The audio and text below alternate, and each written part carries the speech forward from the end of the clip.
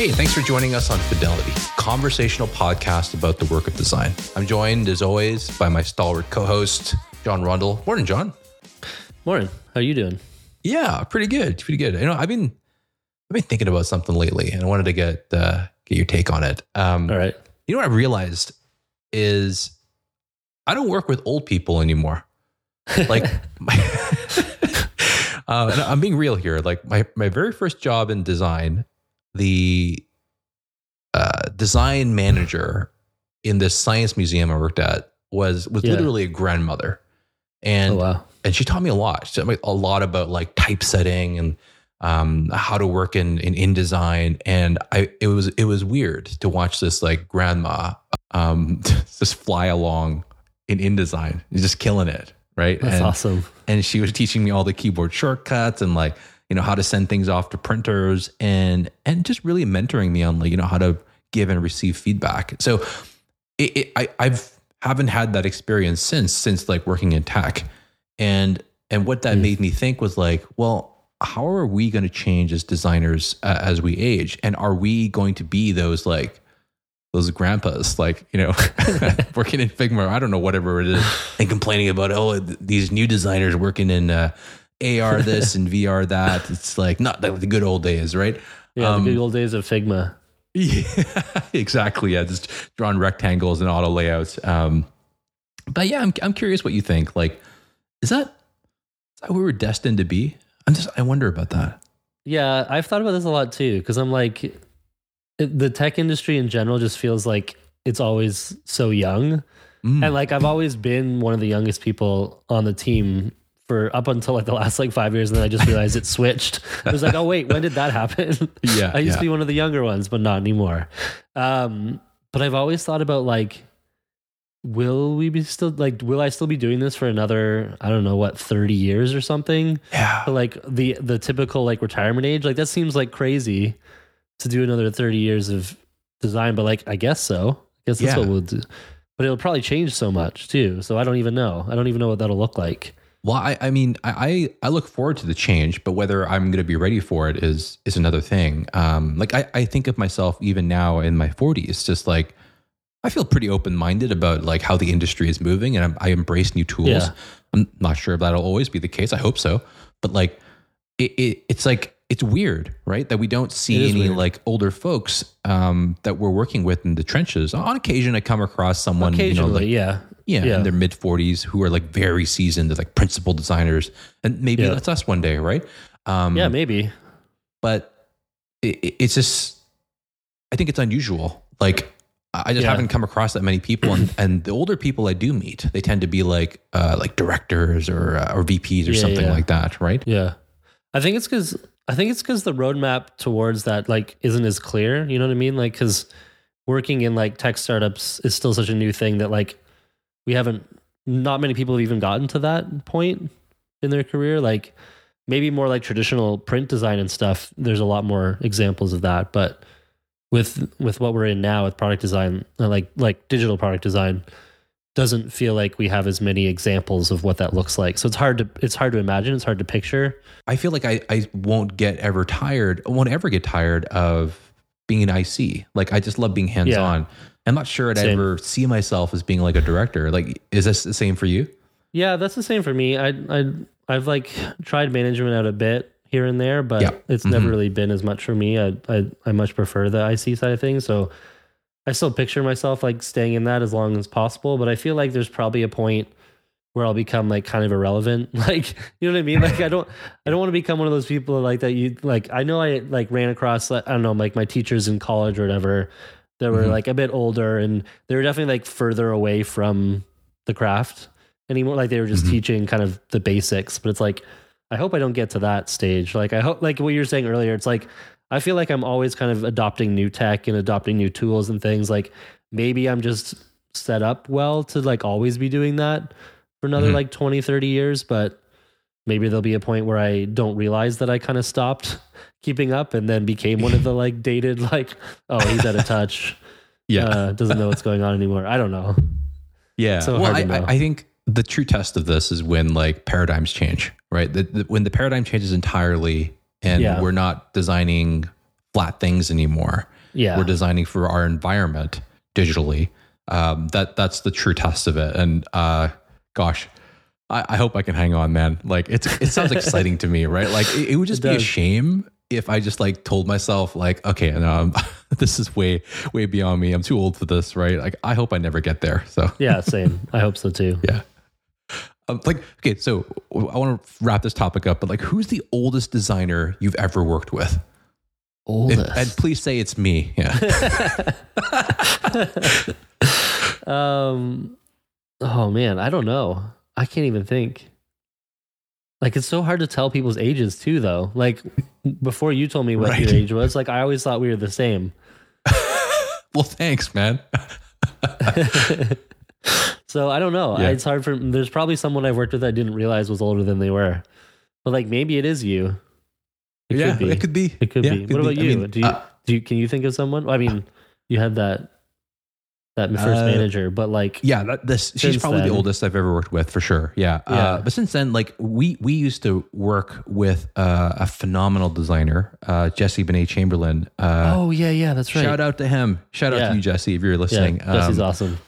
And I thought he was younger than me, to be honest. And then, he's probably going to kill me for this, but he's slightly older than me. And I was like, really, I felt good. Like, it felt good that, that one day I could be like him. Yeah. Right? And I still had a bit of time to catch up to him. So, shout out to you, Jesse. Sorry for calling out your age. He's a great one. Yeah. That was a good call out. Yeah. He might block me on Twitter now. So probably. Who knows? Yeah. He'll probably never listen to this. Let's be real. No. Anyway, let's get to the topic of the hour. Today, John and I are going to talk about native mobile design. And there's a few quotes from Luke Wroblewski, that I'm probably butchering the name, that I want to read from his book. And I've had this book, Mobile First, for years. This has been sitting on my shelf. But it's always had just a profound impact on me. There's a couple things that he says in this book. In his introduction, he says, designing for mobile forces you to focus and prioritize your products by embracing the constraints inherent in mobile design and allows you to deliver innovative experiences by building on new capabilities native to mobile devices and modes of use.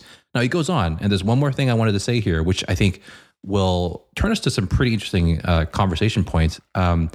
There's enough benefit to mobile first design approach that it's worth thinking about even if you don't have immediate plans to ship a mobile experience. But just a half day of brainstorming about your mobile experience can open up new ways of thinking about your product. And I love that. Yeah, and that's always impacted me, especially when we started working together, John, on mobile. I loved how you embrace this philosophy of like, hey, we might not design this thing or ship this thing rather, but thinking about this workflow in a mobile way changes the way we look at things on multiple platforms, possibly on the web as well. I don't know if you ever read this book. I know it's an older book for sure. It's a really old book. I mean, I think it's old in like 2012. I think it was published. And I think it came at a time when I think it was easy for people to forget that there's designing for mobile web, which is very, very different. And there's designing for mobile native, which of course, back in those days was probably the only way to leverage things like the camera and the microphone and stuff like that. Yeah. What Luke was able to give me was this perspective of like, you don't have to be designing for mobile, or rather, it doesn't need to be a part of your roadmap for you to consider it and for you to think about how to prioritize things so that it can work on mobile. And then that act in itself, pretty crucial. Like, what do you think about what he's saying here? Well, I think it like ties into the kind of the design philosophy of like reducing, right? Like a good design exercise is like simplifying and reducing your UI. And it's very easy to forget to do that when you're designing for desktop only, right? Whereas like mobile forces you to do that. Like you can't avoid it. Like you have to find ways to reduce what you're trying to show on screen because you just have so much less space. And so it's like very easy to kind of like forget to do that on desktop, even though it's like a great practice in any form of UI design. So I think like thinking that way almost like forces you into that line of thinking when you start like even exploring just like a rough kind of mobile concept for whatever it is that you're doing, and it like forces you to get into that like reducing and simplifying mindset. And I think you can bring a lot of that back to any of the work that you're doing. 100%. Yeah, exactly. I think it's that reduction is the hard part, isn't it? Right? Yeah, it's it like is. the It is. it is not. And I think like, if there are designers out there who wonder about, the difference between like doing UI design and product design, well, this is one of those areas where I think deciding and prioritizing is that sort of maybe that fine dividing line where product designers do that a lot, where we're just making the case for, this isn't important for this user at this time. And that's why hierarchically we're treating this differently, right? Yep. And that, I think that's one of the most challenging parts of the job, especially on mobile. But it's also one of the parts that I enjoy the most, I think. Yeah, same. It's like that reduction part It's of it. satisfying. Yeah, it's making the cut of the fat, right? Yeah. Off the steak, yeah. Was that a faux pas? Do people cut fat off of steaks? Is that a bad thing to do? I mean, certain cuts, it actually does make sense because you can like... I mean, I'm not an expert here, but I know that there are like certain types of cuts of meat where you actually want to remove some of the extra fat because it can get like in the way of cooking it well. But then there's a lot of other ones that you want to keep like all the fat. Yeah. I don't know the specifics, but there's definitely like certain ones that you want to more than others. Love this tangent. It's great.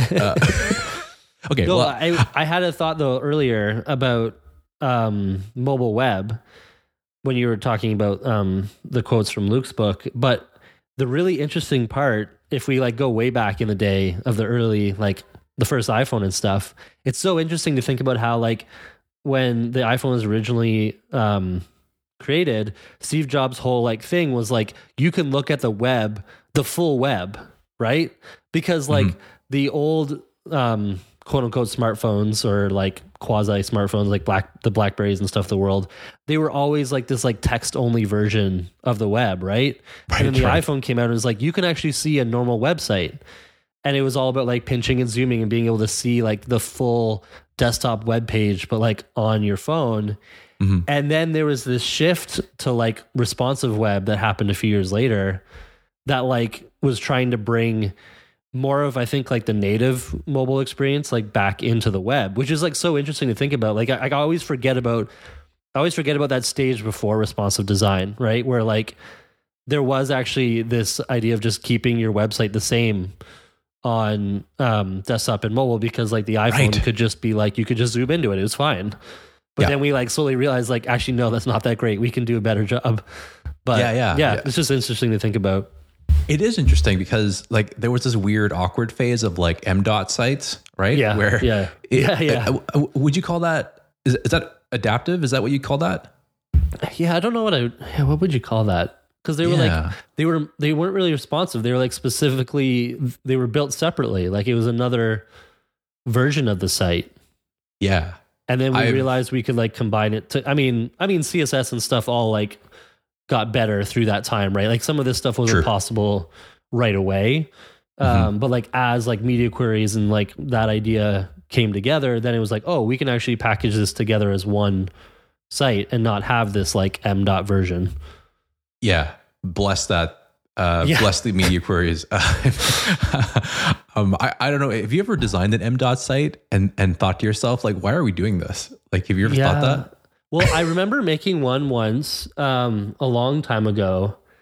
I'm trying to remember who it was for. It was like a local company, because I was working at a web design company.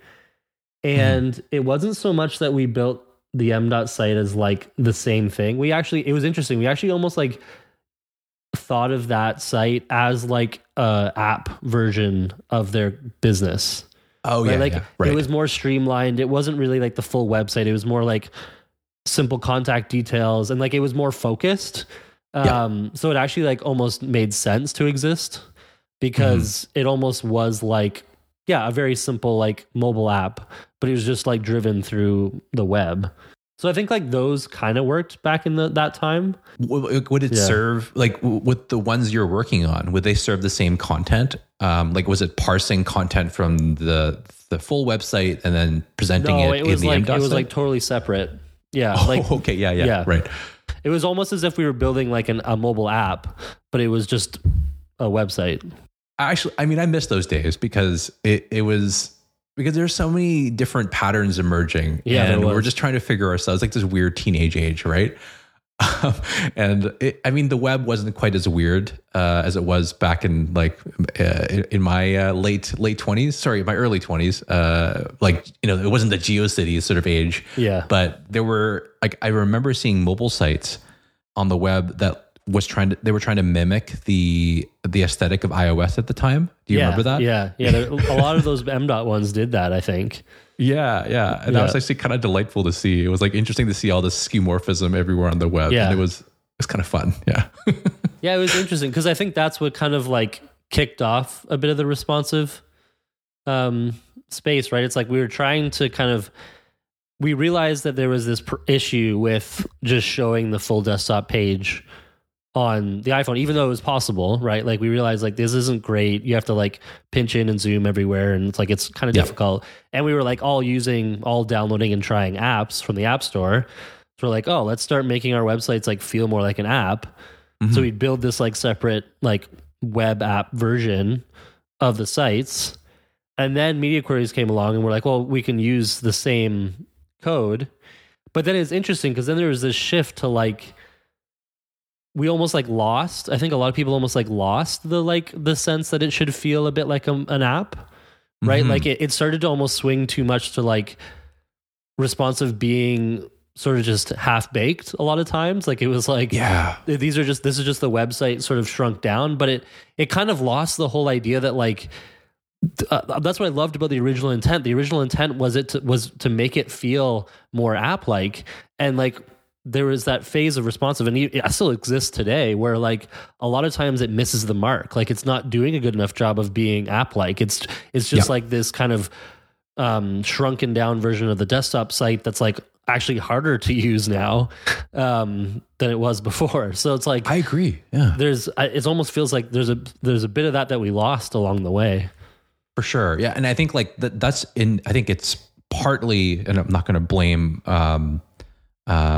WordPress for this, but like, you know, most WordPress templates frame themselves as being like mobile friendly. Yeah. And what that essentially means is you're going to take a bunch of layouts and you're going to stack them. Yep. Right. And then that's the only thinking you're doing about mobile. Yep. But I think we both know, like, if you were being thoughtful about what the content of the site is and what the purpose of the user being there is, was a lot more than just stacking. Right. Yeah. But I think that's where the mobile web went largely, is like, let's stack the entire layout. Yeah. And that leads to like my favorite term that I hate, which is like mobile first. Because because to me, it's like what you were just describing was everything was like very desktop first, right?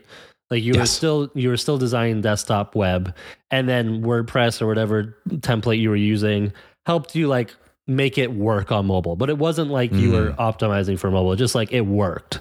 And so really you were designing desktop first. You were designing for the large screen, and then it was just kind of getting stacked for mobile. And then there was this shift of like, oh, well, our mobile experiences kind of suck, so we should be like mobile first. Like, let's design mobile first. But then I hate that term, because really it just it's the same trade-off the other way around. It's like desktop first, mobile first. Either way, you're letting one influence the other.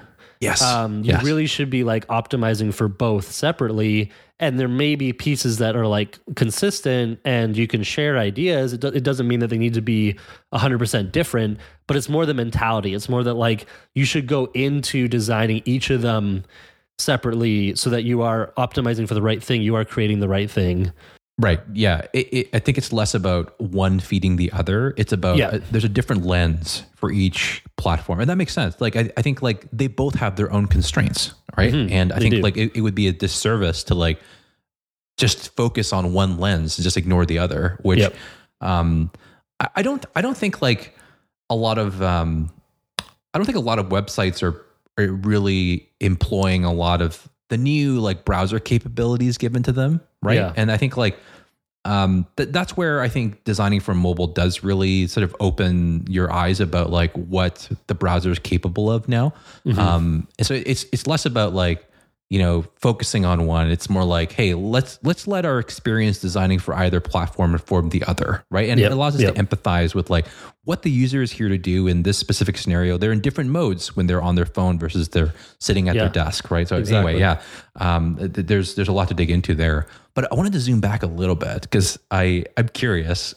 We talked a lot about the iPhone, and of course, a momentous occasion. Like, what was your reaction to the iPhone coming out? Like, were you just like just get me one of those right now? Like, I just need to have that in my hands. Like that was certainly my reaction. Yeah, that was my reaction too. I remember, I think I was in college still, like a buddy of mine, Andrew, we were hanging out like at lunchtime, I think, watching the keynote.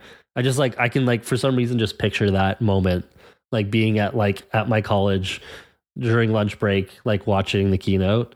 And I was like, oh man, I definitely want to get one of those. And then it was like such a bummer that it was like US only with the first one. Yeah. Right. I was like, oh man. And then funny enough, when I started working at the web agency, the local one that I started working at, the owner of the company had actually gone over to the States to buy one. And so he had one. And I remember like everyone in the office being like, oh, like I want to try it out kind of thing. And then the first one that I bought was the 3G because that was the first one that came to Canada. Right. And I remember being, I think like fourth in line. Like I stayed overnight, camped out. I was like third or fourth in line. There was like a news crew there and everything too. And the mall, I think it was at a mall. So they had like brought like donuts and muffins and like coffee to everyone. I was like, this is great. Yeah, those are good times. Yeah, good times, man. I remember the same experience too. Like we of course couldn't get it here in Canada. So I remember like going on the Craigslist and some dude was selling his first gen iPhone like about 3 months after it came out. I was like just confused. Yeah. But he was asking an exorbitant amount of money. Being an idiot, I took up my summer savings and decided, no, screw it. I'm buying this thing. Like I need to have it. And I bought it. And when I held it in my hands, my mind just blew as to like, you know, how fast it was and like how I could like connect to my Wi-Fi network. And it was just like lying in bed, browsing websites, like the first time ever doing that. It was super weird. And then I did the same as you. Like when the 3G came out, man, I was like, well, not quite third in line, but I was like, you know, about 10th in line, stayed overnight. I was there at like 11 o'clock at night, waiting until like, I think like 9 in the morning. And then finally that moment when you're walking into the store and they've got the device ready for you. And then you just drop your entire wallet on this thing, but opening it, man, it was just like, that unboxing experience, in those days was truly special. Now we do it all the time, I guess. But I remember being like easily impressed by every detail that Apple nailed on the packaging. So yeah, same. And I think the thing that always stuck out to me the first time using one was how responsive the touchscreen was. Like I always remember that, right? Like we had all experienced like those early stage like touchscreen devices that were all terrible. Like, I mean, even like some of the early like GPS units and stuff. Oh, right. Yeah. And you're just like, this is so bad. But like, you didn't think it was bad because you're like, this is all I know. Like, it's fine. That's what a touchscreen is. And then you like got the iPhone. You're like, oh, this is what a touchscreen can be. Like, okay. Yeah. Like completely ruined level. Everything else. Yeah. Sorry, this is off topic, but I was using a satellite phone just like the other weekend. We went on this long hike out in the boonies, and like we didn't have any cell reception, so I bought a satellite phone. And then the UI on that it came from a different decade, but this thing was just made a couple years ago. Like it's not an old device. Wow. So it's just like, that's how touchscreens used to be, right? Or rather mobile devices used to be, like using the keyboard to navigate, stuff like that. It was just a trip back in time. But I do want to talk about like, you know, our first experiences designing for mobile. Like I know you worked at Envoy before. Of course, Envoy as a product, if you're familiar with it, very reliant on mobile native devices to operate it in offices. Yep. Like what was your first experience designing for mobile native specifically? I mean, it goes back further than that. Like this was like going back to the web agency, actually. We were working with 3M Canada, like the, 3M, the like Post-it note company. They had this like idea way back in the day of like, it was in collaboration with their kind of filter side of things, like their air filters. They had this idea around like building a mobile app that could detect weather patterns and stuff, and then actually recommend when you should change your furnace filter based on like air quality and like rainfall and all this stuff. And they wanted to build a mobile app. And so we had never done one as an agency, but we're like, yeah, let's try it. Like myself and then like my buddy Andrew, I mentioned earlier, he was working in the same company and he was looking to get into iOS development. So we're like, yeah, let's take this on. Like, let's try it out. And we built it. And it was so much fun. Like I just remember immediately being like, I love designing for mobile. Cause I just like was like, I love the constraints. I love that this is like a different space to like design for.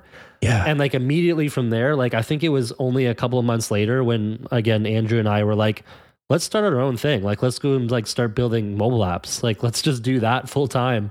And then we started having all these like wacky ideas for random apps we could build. Cause that was like peak, like app store, right? Where it was like, everybody was like there was people making like crazy money off of just like the dumbest ideas for an app, right? Like, you know what I mean? Like you remember that time, like remember that era of mobile apps where it's just like loved anything it. Like, so yeah, we were, and like there was always new APIs coming out like every year and like things were changing so quickly, that we were just like always building like really new experimental like app ideas. And then we were working with clients and stuff too. And that's how actually I ended up at Envoy was through that work. But yeah, that was what kickstarted it all for me. That's wild. Like I remember the age you're talking about where like everybody was coming out with some newfangled like flashlight app the flashlight apps. Those were the classic ones.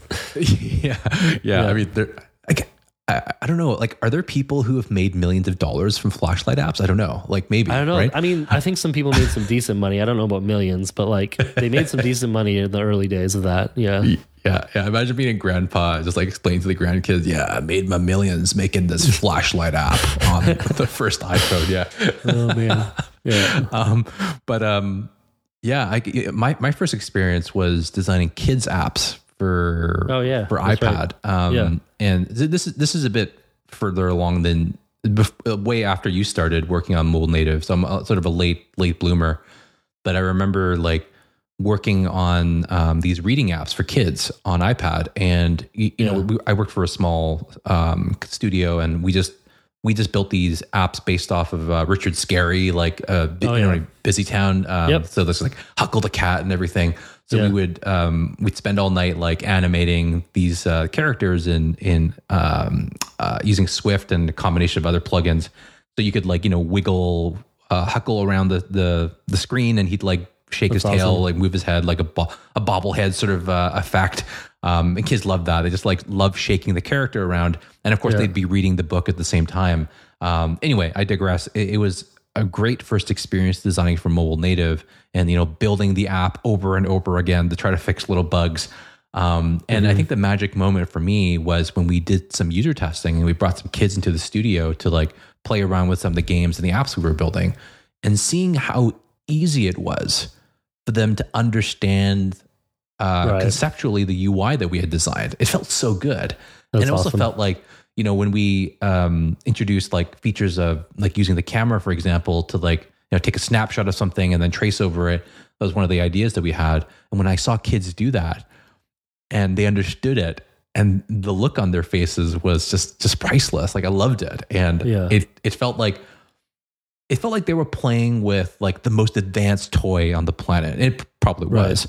But there was something about like how they could tactily, I'm not sure if that's a word, tactily like interact with the interface and understand it. Yeah. That's when it shifted for me. I'm like, this is what I want to do. I want to do the most intuitive type of design that you touch with your hands. And now even in these days with the introduction of really good haptic engines, it makes that even more real, right? That idea of interacting with the interface, actually like touching it. So that's definitely where it changed for me. It was actually quite an easy transition from like designing largely for web. I think most of us got our start designing for the web, and writing CSS and like thinking about like designing in tables and stuff like that. But it was an easy transition for me because I think the idea of adaptability and like sort of responsiveness is kind of baked into our thinking about native design. Would you agree with that? Yeah. I think for me it was like getting into it really early on is what helped that transition. I think like, and what you just described too about your experience is that I think we both just like we very quickly became passionate about mobile design, you know, like you describing that first experience and like how excited you were to see kids using the iPad that way. And like, I just remember my first few projects too, like just being so excited about new possibilities that I think it was like almost easier then to transition over to native mobile design because it was like, we just cared a lot about it. Yeah. Right. So it's like, I remember always like downloading every app that I could just to play with whatever they were doing. Right. To see all these different ideas that people are exploring. And I think that like very quickly ingrained that mindset towards like how to actually design for mobile. Yeah. Whereas like if you weren't necessarily as like smitten by the idea of it, like it would take a bit, I think it takes a bit more to kind of shift the mindset and think about it. If you're not like thinking about those details day in and day out, like I know I was, like it was like every time I was on my phone, I was not really using my phone much to like do social media. It was more just like downloading every app I could and just trying it out, even if I like didn't care what the app did. You know what I mean? Like that was more the time I spent on my phone than like actually using Facebook or whatever, you know? For sure. Yeah, same. I think like I spent like years just like downloading every single to-do list app and like note-taking app there is. I was just interested in like, how do I streamline my life? And I was like just obsessed with like every single iOS app there was on like a checklist sort of paradigm, right? Yep. But it's good news that you downloaded every single app you could. Like if you're an app developer out there listening to this and you have one download on your app, it's probably John Rundle. So you have to have him to thank for that. Yeah. Yeah. 100% true. I think we've talked a lot about how there's some benefits to thinking about mobile without having to ship something mobile. Yeah. And I always like to kind of wrap up our topics with like, if you're just starting out in your career, and like, like how this particular area or rather lens on design can help you. I'd really encourage you to think about whatever project you're working on. Think about how this applies to users on different platforms. I think like not necessarily because you want to add it to your roadmap and ship this thing. Like, well, what does it open up for you in terms of like the thing that you're working on? I don't know. What do you think, John? Like, you think like there's some benefit to including native mobile design as part of the way you're thinking about a product solution? Yeah, I think so. I think it goes back to like that quote you had from Luke earlier about like even just the exercise of shifting the focus of what platform you're solving for can open up like a new realm of possibilities or ideas. There's this like diagram. I should try to find it, but I remember the only time I got to go to WWDC, I remember like going to a keynote there and they talked about how they think about designing for all their platforms, like from the Apple TV to the Mac to the iPhone to the watch.